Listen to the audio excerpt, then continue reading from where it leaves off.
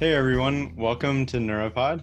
Today I'm really excited to have on a guest, Dr. Frederick Gilbert. He's located in Tasmania, Australia, and he was one of the authors of a paper that I read that's related to humans and their interactions or their experiences when they have a brain-computer interface implant. So after reading that paper, I was really interested in some of the research that he's been doing and wanted to get his take on what he thinks like the field is progressing towards and some of the pros and cons of Neuralink, and just overall get a sense of like what his research has been. So super excited to have him on and just have a conversation. So yeah, Dr. Gilbert, do you mind just telling the audience a little bit about yourself and some of the research Yeah, you've done? sure.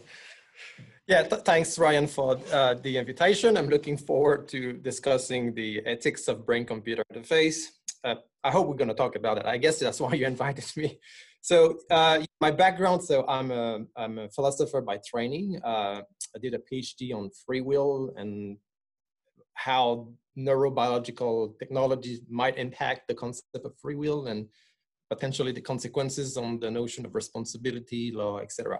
And I've been working the last 12 years on the ethics associated with invasive brain technologies, especially in implantable brain-computer interfaces, how electrodes put in the brain might impact or understanding of, for instance, concept of the sense of the self, agency, identity, autonomy, etc. So I look at the concerns associated with implanting material or device in the brain. Awesome. And so I guess for undergrad, were you studying similar things, similar related fields? So, so I did my master and PhD in Geneva in Switzerland. So I did study applied ethics of medical ethics. A question associated with neuroethics in general. So how, for instance, a stem cell and injected in the brain might also interfere or impair one understanding of themselves. And I also associate with the question of sorry paradox. So at what point these stem cells stop being stem cell, but yourself. So what the famous paradox in philosophy. So that was my master, and the PhD, yeah, we're associated with neuroethical issues. Yeah. Gotcha.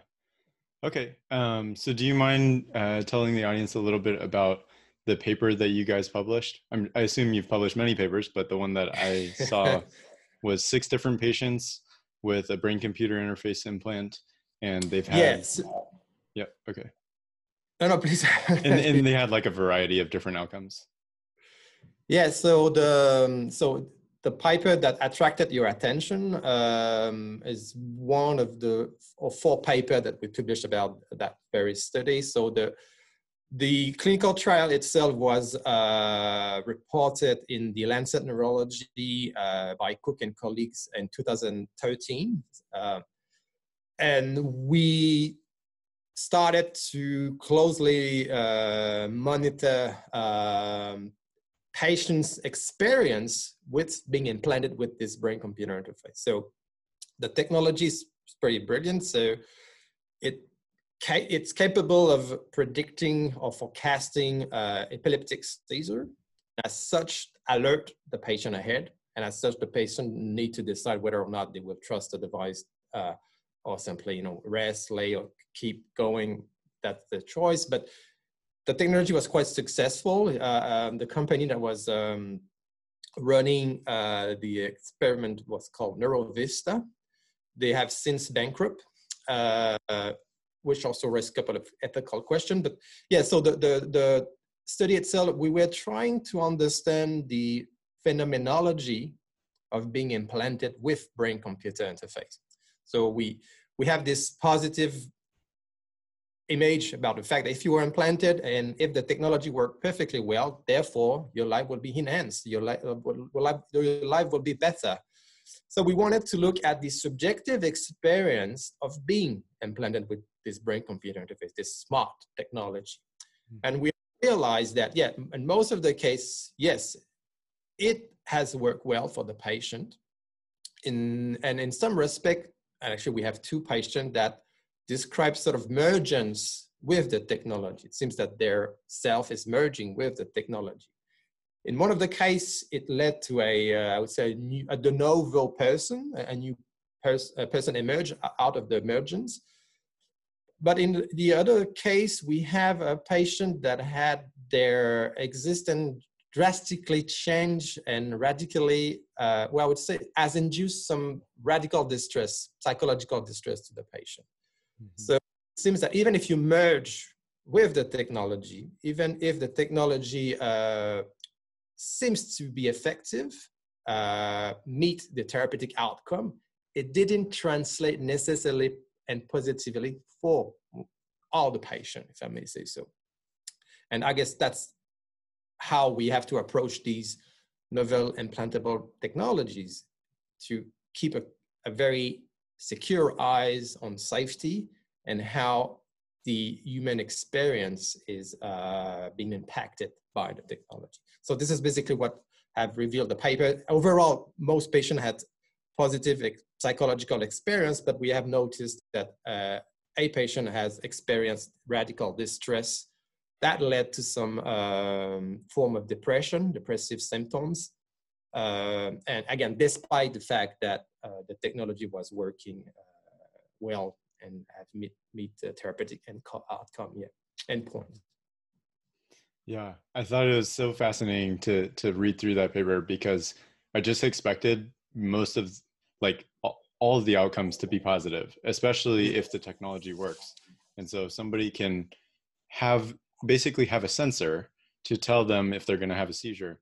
Like, that sounds so incredibly positive. And then, yeah, just being able to like read some of the patient's description of the feelings that they had, that was pretty interesting. Yeah. So these were narratives. So we have a lot of data. So I can't remember, 6 or 7 hours. Well, I can't remember exactly. I will send your audience to look at the paper itself. I'm not sure if there will be a link or. Yep. I'll make sure to include one below the paper in the comment. But, yeah, so we have a lot of data. We were only able to analyze some of it.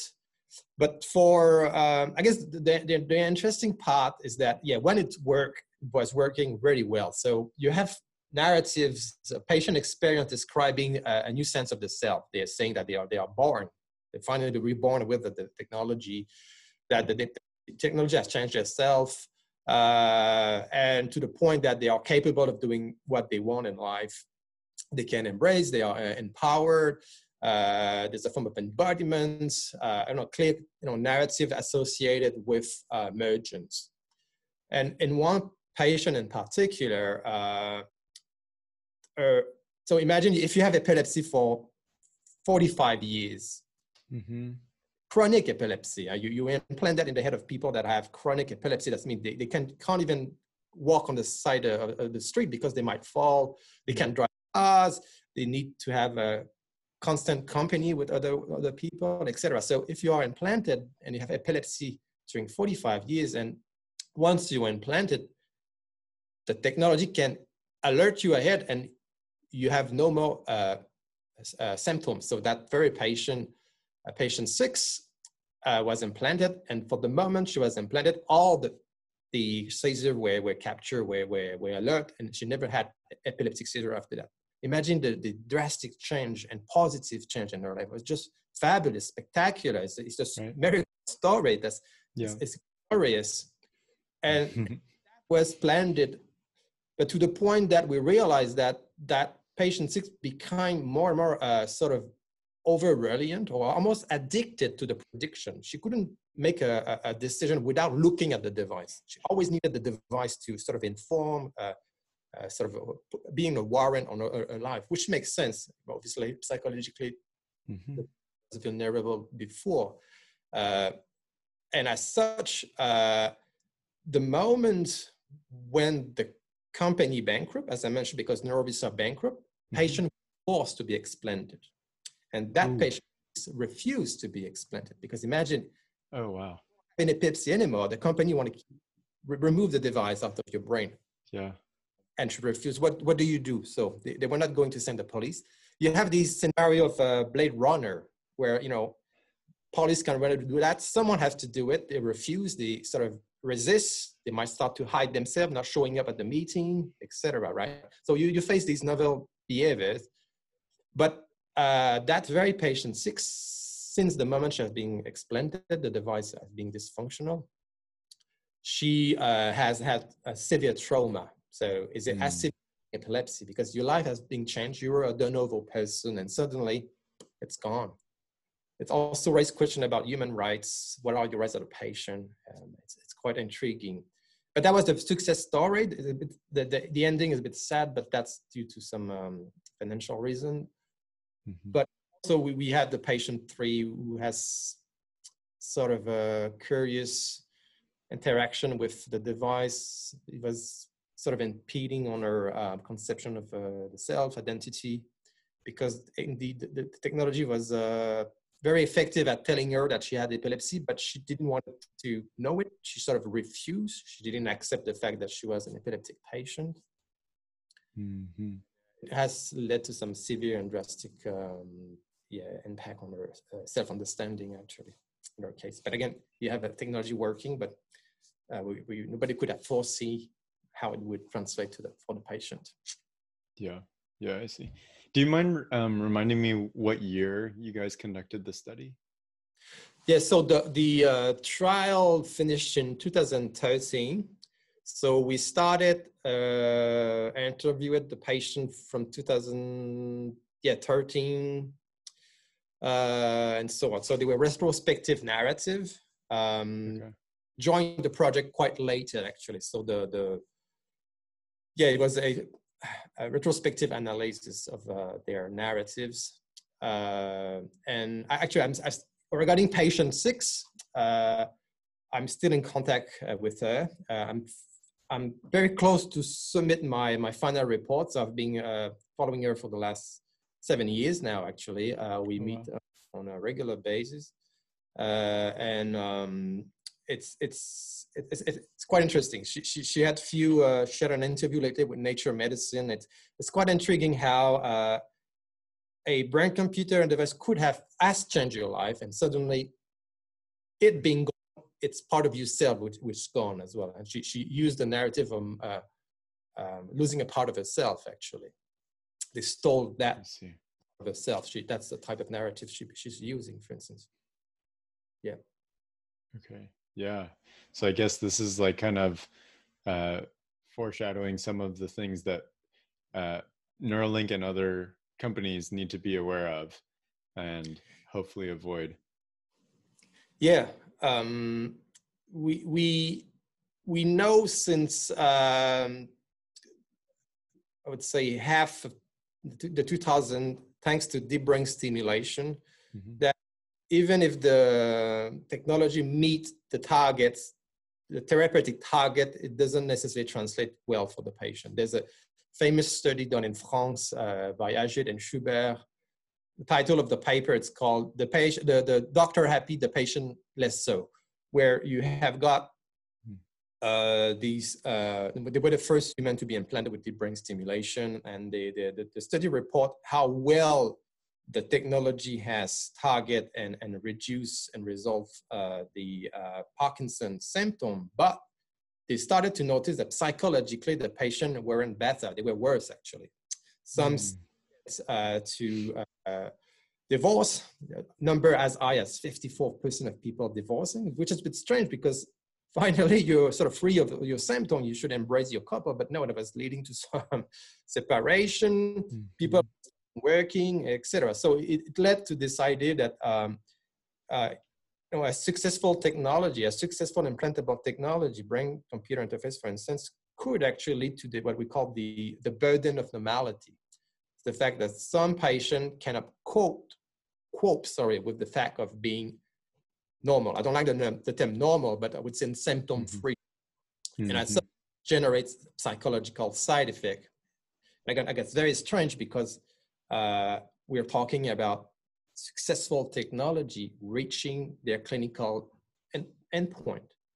And this is, as you just mentioned, this is crucial and capital for companies such as Neuralink to actually investigate and look at the human experience within their trials. And they have to take account very early in the development and the design of their technology of human experience.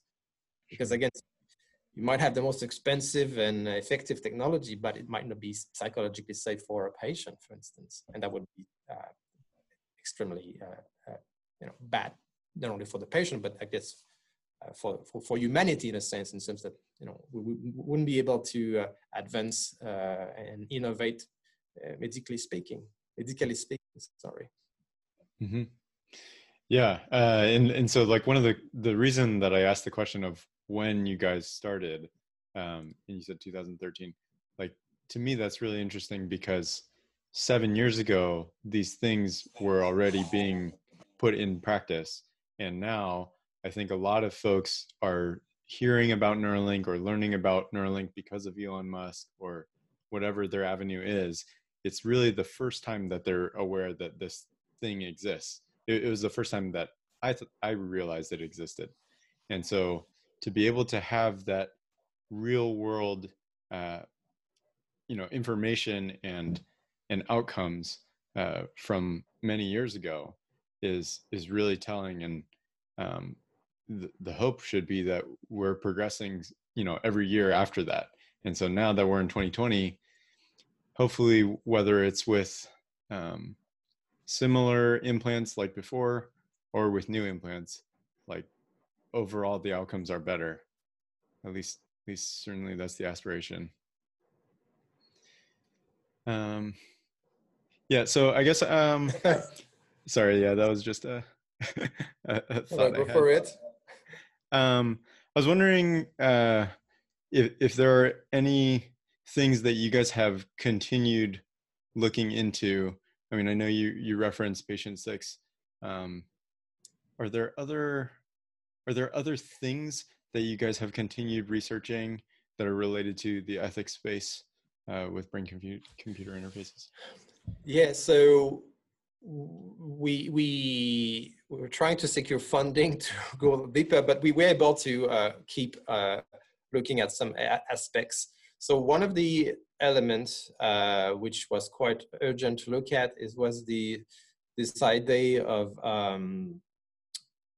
estrangement. So what we've noticed is that with the implantable brain-computer interface, some of the patients reported feeling of estrangement. And so they embodied the technology because they merged, but they describe a form of estrangement. They're not themselves anymore in a way. So, and we've noticed that there is a sort of a restorative enhancement, so estrangement, a restorative estrangement where they describe new capacities. They could do stuff that they couldn't done in the past, right? But there's also a deteriorative estrangement where actually they start losing control on themselves. And that seems also to be associated with the brain-computer interface. And if your audience look at the paper that you mentioned, Embodiment and Estrangement, first result from a clinical trial, BCI trial, we describe both restorative and deteriorative estrangement. And we were also capable of looking at these parameters within Parkinson patient implanted with deep brain stimulation, where we noticed that many of these estrangement narratives are linked with some impulsive behaviors, and again, which dictate that there's an elements of powerlessness. So patients lose control on themselves, actually, and that's quite risky. And we have found that patient 3 in the study that we mentioned experienced that loss of control. And that's why she started to be depressed and have these distressful feelings. And the restorative capacities described by the patient are actually, with the PD population, are a form of distorted interpretation of the capacities. So we have many examples, and some of them are quite funny, but also tragic at the same time. We have Parkinson's disease patient implanted with deep brain stimulation. Symptoms are gone. They change a little bit the stimulation, and suddenly they have this feeling of superhero. So we have a lady, she was 56 and decided that she needed to move the pool table. You know, she was playing pool in the basement. She had to move the pool table. As a result, she almost broke her back. She spent three months in a wheelchair because there's no way that at 50, of lifting the pool table, she wasn't able at 21. Never, ever she would be able to do that. But because of the stimulation, suddenly she had this impulse. She lost control. That's her narrative. And she blamed the implant. We have published that study as well. Similar anecdote where we have a lady, again, in the morning, her clinician twisted a little bit the stimulation, and the lady suddenly have this feeling that she want to meet her husband. But to do so, she's decided that she's going to walk to meet him, knowing that it would take her about 2 days to walk to the place because it's so far away. So a neighbor stopped her because she was walking to see her husband. And again, also blamed the device, the technology for doing so. So we have these, deteriorative elements associated with estrangement. They described that wasn't me. I wasn't deciding. It wasn't me acting on that moment. Something else was intruding on my decision-making process.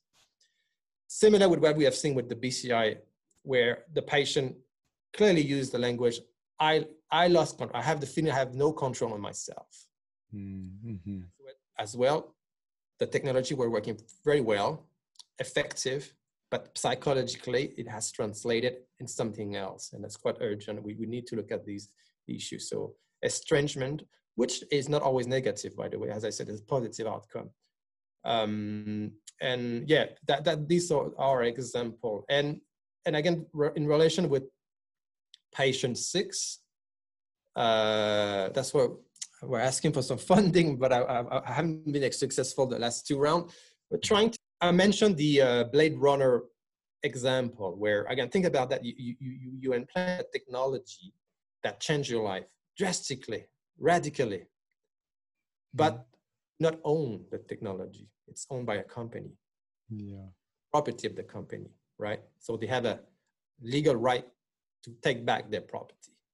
But by doing so, they appropriate your existence. In a way, they own your existence, because without the technology, you cannot be yourself. You're not that new person. And at any cost, you want that out of your brain. So you try to avoid the meeting, you're not showing up, you sort of resist, don't reply to the email, don't pick up the phone, right? So that these tiny details seems a bit funny because we are in 2020, but imagine in 50 years if we have more and more of these cases of patient refusing. Mm-hmm. So it's a question about human rights here, but patient rights as such as, if you merge with the technology, if you have clear evidence, clear clinical evidence that there's emergence, then does it give you new rights as a human being, or as a merged person, or as a cyborg? I'm not sure how you want to call it, but that's quite important to look into that, because at that point, the technology should not be owned by the company itself, because you should be able to appropriate the technology for many reasons. And that's something that we have to look after. There's already debates about neural rights for various reasons, but I think that's a clear example of where you have a case to look into the legalities of explanting the device. Because the conception is that if tomorrow morning you want to be the first patient to have Neuralink, then you will have to sign an informed consent to get something in your head, right? Because you have to consent for that. You have to agree. But the opposite is not necessarily clear. If they want to get out of your head, you still need to agree, right? But it's not how the law is built at the moment. And it's a form of Swift is to force you, what I call forced explantation. Forced explantation could be by physical direct intervention, or it could be by psychological indirect intervention. And there's many ways of seeing forced explantation. All right, too much now. You should you should ask me some question. No, yeah. Yeah. So do you think the solution to that is allowing the patient at the time of implantation, do you want them to have the ability to buy the entire device outright or choose to rent it? Yeah, so in the NeuroVista trial, and actually there's good work done with some company for deep brain stimulation, where, for instance, we had a case of a Broaden trial in the United States. Many patients have kept the device because the experimental trial was shut down, and patients were offered to keep the technology with them. But with novel experimental trials, such as the NeuroVista device, is that, according to them, again, they didn't have the support, the technological support. So if you keep your device and you're in the far remote area of Victoria, the border of South Australia, so how are you going to have technical support if something wrong happened with the technology? That was the narrative. Then you can think that you're right. If you think of a technology which is a bit more spread around, like deep brain stimulation, so in the informed consent, you would have a clause telling you, yeah, you might have the option to keep the technology, and the company will make the necessary effort to allow you to keep the technology if it's work point for you. And now with DBS, we see that, but it wasn't the case in the past. Yeah. Yeah, I see. So I wonder what happens with devices like stents, or like anything that's currently implanted in the body that's not necessarily in the brain. I wonder what happens if those companies go bankrupt. It's a good question. So this is I apologize for your audience. This is the academic, the scholar that remember reading a paper but can't remember the title of the paper. It's in America, the number of people implanted with technologies and keep it and still have the technology despite the fact that the company is not looking after them is quite high, actually. So there are, well, that there's a lot of biocompatible materials like titanium dioxide. You can keep that almost forever in your body without, you have erosion, but the severities of the side effects are pretty low, and there's not much big issue, if not at all. So you can think of stents exactly that are implanted and will remain there until you die, actually. And we are facing more and more of these cases of Parkinson patients now that were implanted with DBS 15, 20 years ago and dying. And some of these patients asked to be cremated, but they have a technology in the brain. So what do you do with that type of scenario? And we have seen that in the past, you have pacemaker being sent from America to Africa, for instance, or to countries that don't have the capacity to afford the technology. So you can think something similar with electrodes, stents, that not all of them, obviously. And interesting because here in Australia, there's a first in human BCI at the moment tested by Spectron. It's called the Stentron. Synchron, sorry, the Stentron. So they use a stent that they entered by the geniculate and put it in the brain without invading the neural tissue, without opening the skull. And it has been working well, actually. They have implanted 3 patients. So you can think about that technology that you cannot really remove after a while, because you know that the stent will start to interact. There's interaction, because it doesn't create a scar tissue compared with, with the UTA array, for instance. We know that after 2.5 years, 3 years, the UTA is less and less effective because the scar tissue start to impact and erode the implants. And yeah, you can think that these device material can last 20, 40 years in the body, and by then the biology will probably make you redundant. Gotcha. Yeah, I think so I guess the whole approach of like implanting different electrodes through the veins seems like a a more and more common approach, at least with what I've been listening to and hearing and seeing. Is that something that you think is pretty promising? It is promising, in a sense that you avoid generating irreversible damage to the neural tissue. Mm-hmm. So, as soon as you implant an electrode, it's invasive, so you do cause scar tissue and damage, and it's not always clear what you are actually damaging. So neurons are interconnected, so you might, by intruding in the subnucleus thalamus, you might actually damage some part of your memory. I don't know, that's an example. That's not memory, but that would be, well, who knows, perhaps there's a connection there. So it's never clear. So if you use it's still invasive in the sense that you have to use some vein, mm-hmm. But the damage will be less irrevocable, if I may say so. But the side effect, well, not just the side effect, but the downside is that you're quite limited of where you need to put, because the vein and most people are situated around the same area. So if you want to if you think about Alzheimer's disease and DBS or again Neuralink, they like this idea. So you could see that there will be limitation of where you can put the stent actually, because it cannot go everywhere compared to an implant that you can actually put in place in the brain. Again, Neuralink might be just sitting also. So yeah, there's I'm not, you're an engineer, right? So you probably have a better answer than I here. But in terms of ethics, if you can remove irreversible effects, that's great. Right. Yeah. Okay. Yeah. That makes sense. I studied civil engineering, so my knowledge is pretty limited about like how well materials interact with the brain and what areas are good, go or no go zones.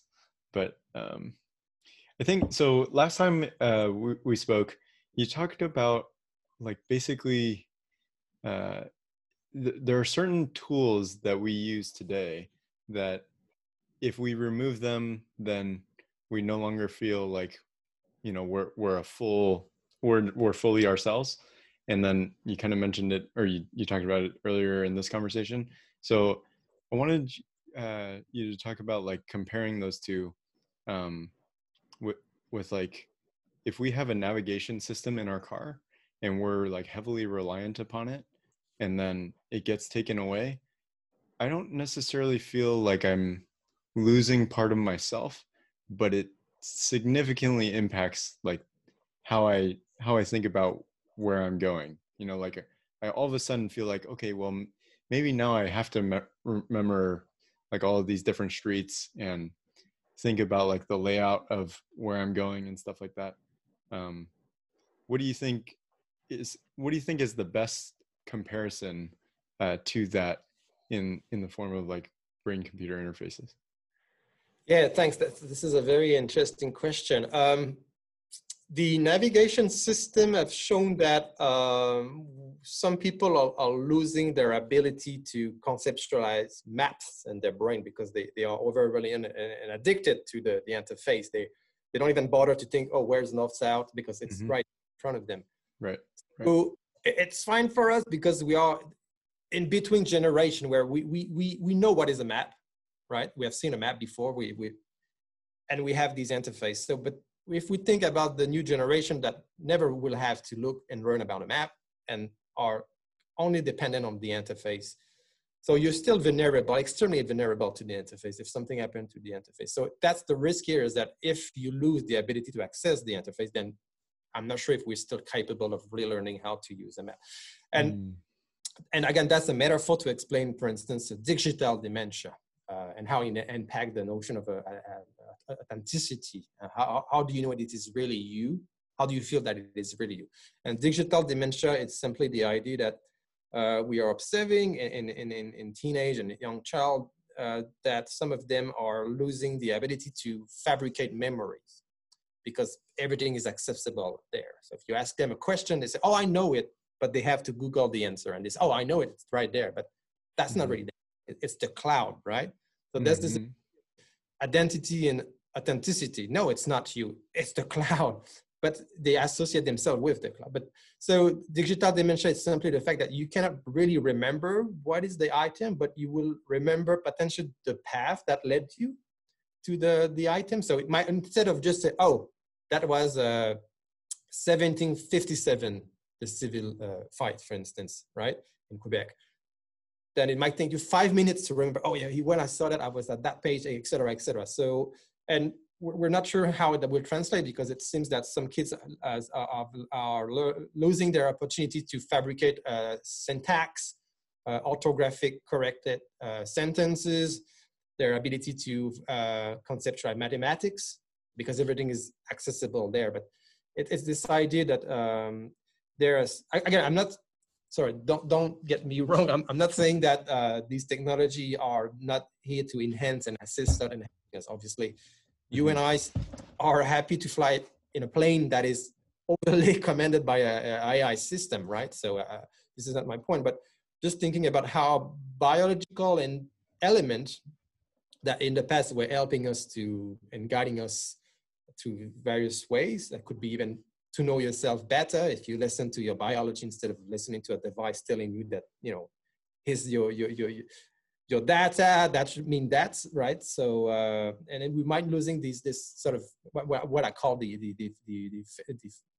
phenomenology of of knowing yourself in that way. So it is quite intriguing when you receive and read anecdote of people stop trusting reality and because they dispute it because they saw it on the interface.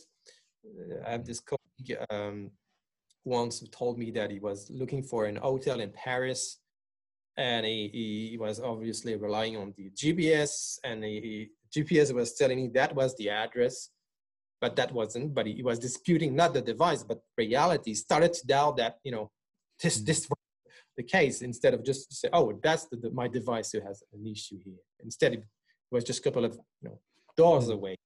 That's an example of where you have a clear sense of a notion such as authenticity that might be threatened by a brain-computer interface. In some cases, I guess it's not a generic or general observation here. Sure.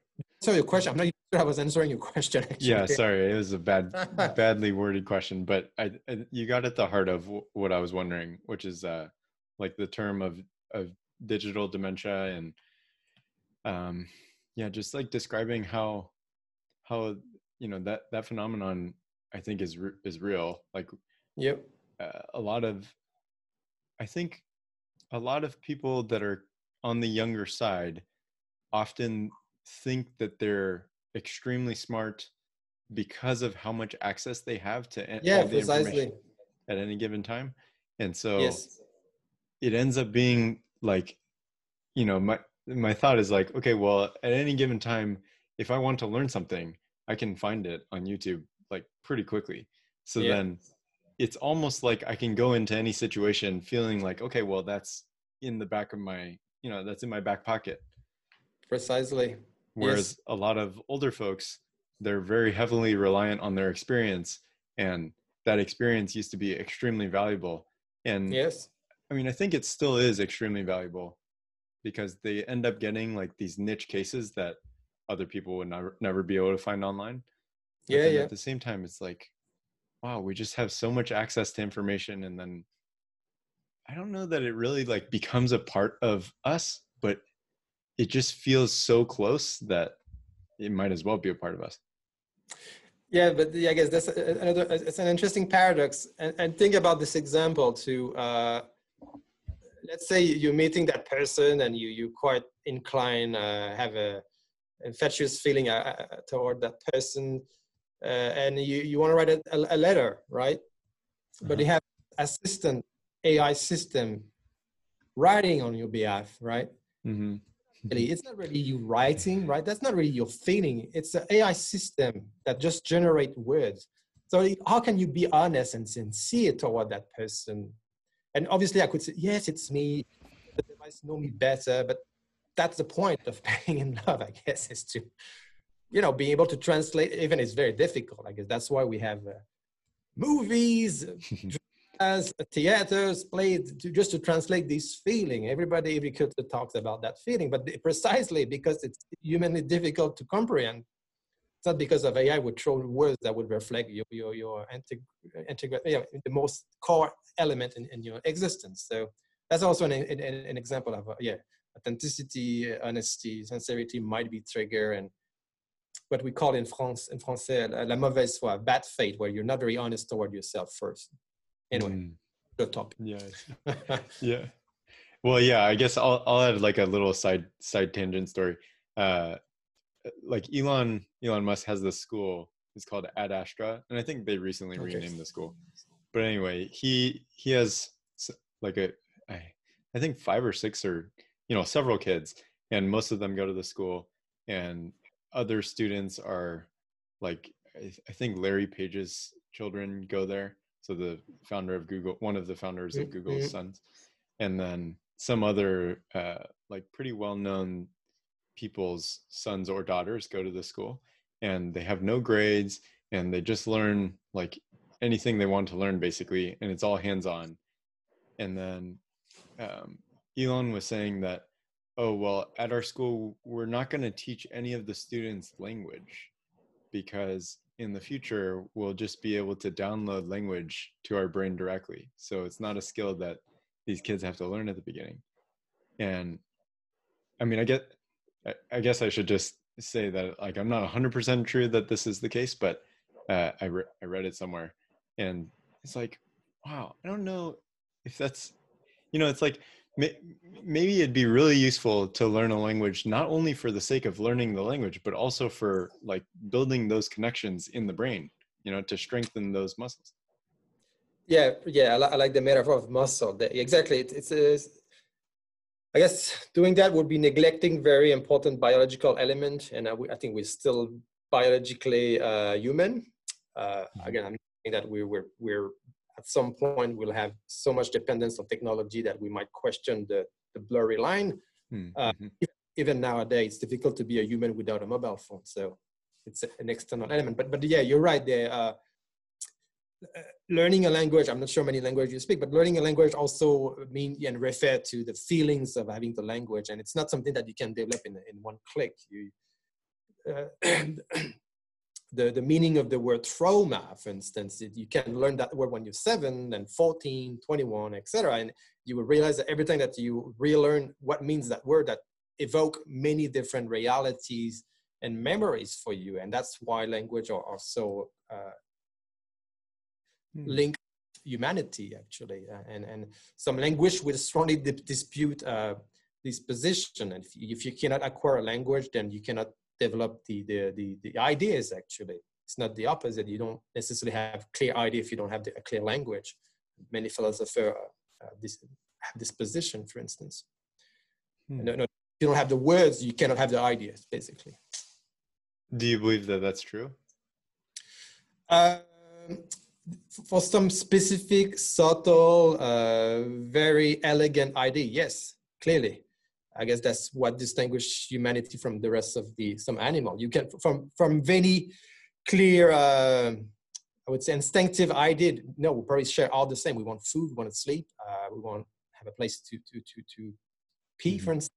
But when you start to have more sophisticated ideas, as mathematics, for instance, and very subtle calculus, you need that language. You need the concept in order to develop the language, right? It is in that. So if you download that in one click, again, I'm quite skeptical that we're going to be able to do that. But even if we can do that, I think we're going to miss a big chunk of what it means to be a human into that.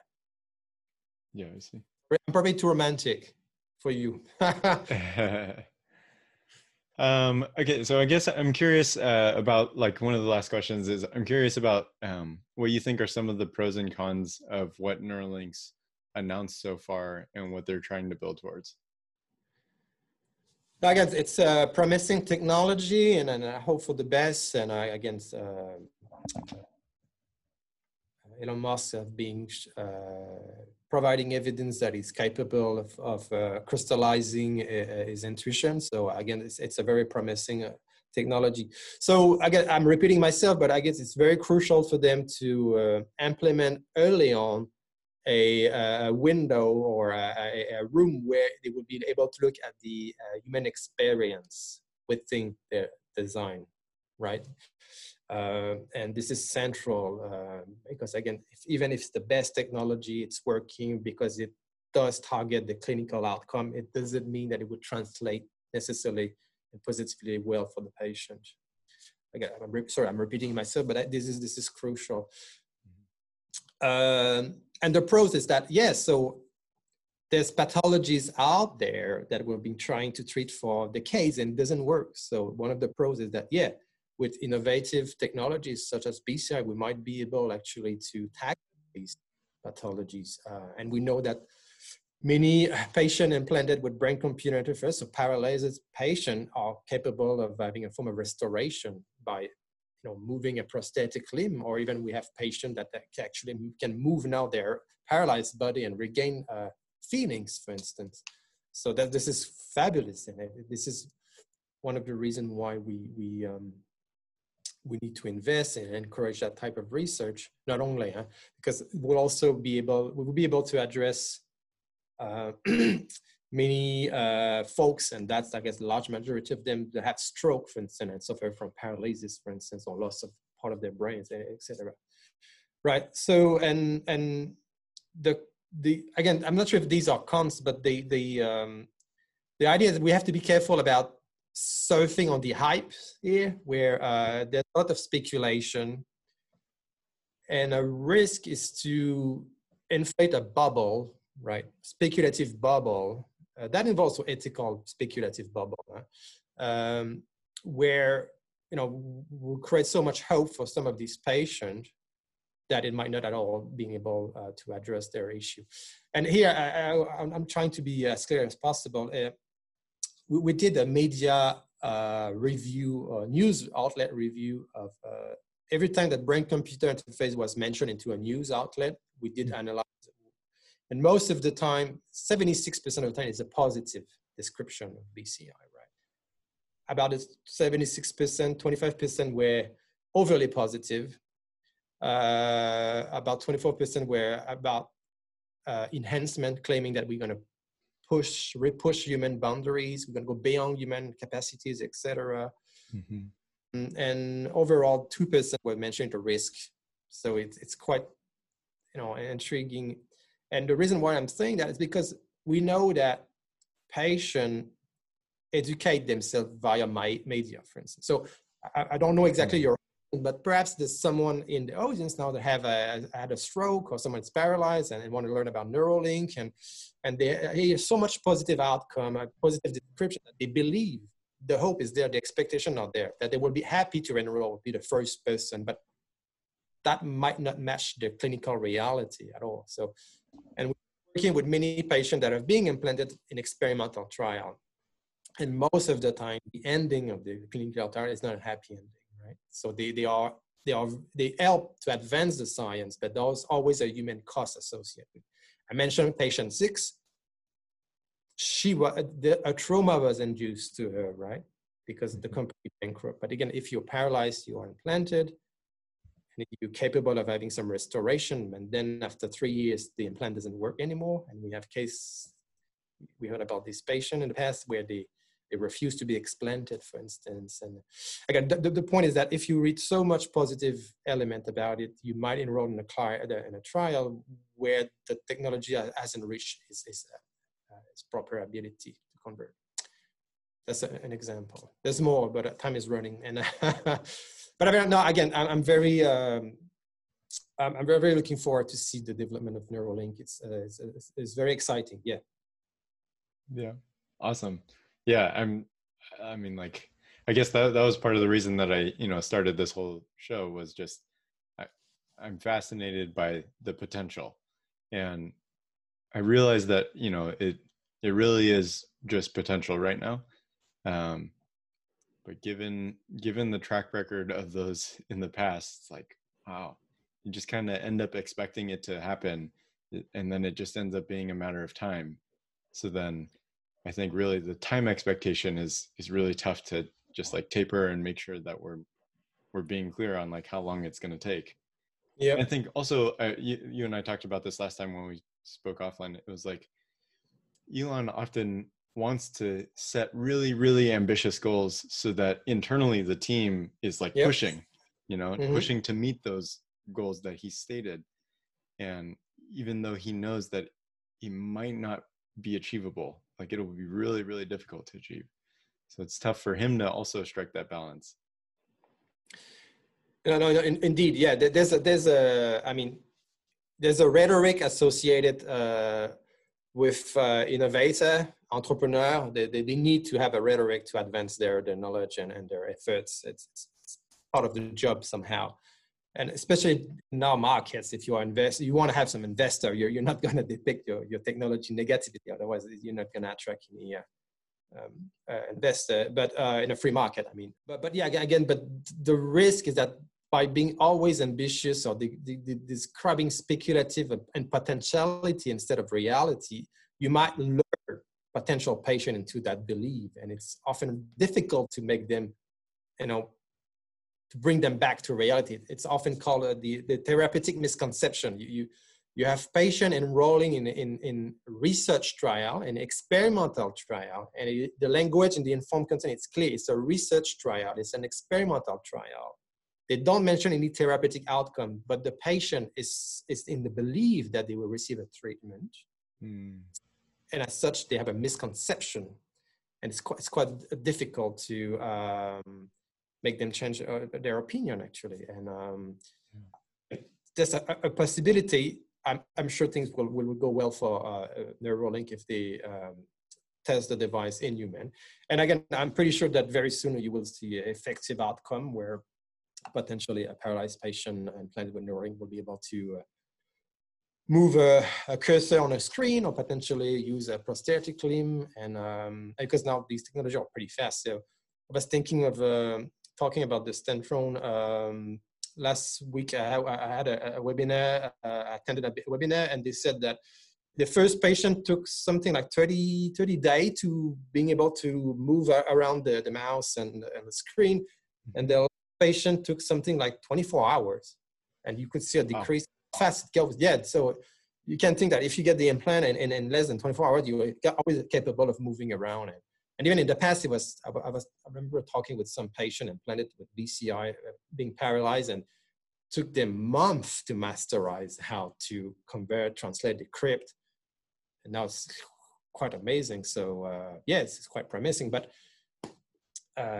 here, maybe I'm repeating myself, but if you have an implant in your brain, would you prefer having an implant in your brain to move something on the screen, or just using a device in your hand, a wearable? It's like most people still want something outside potentially, because we know that you need to change phone every 2 years because the technology advances. It would be the same with an implant where you would need to be reoperated.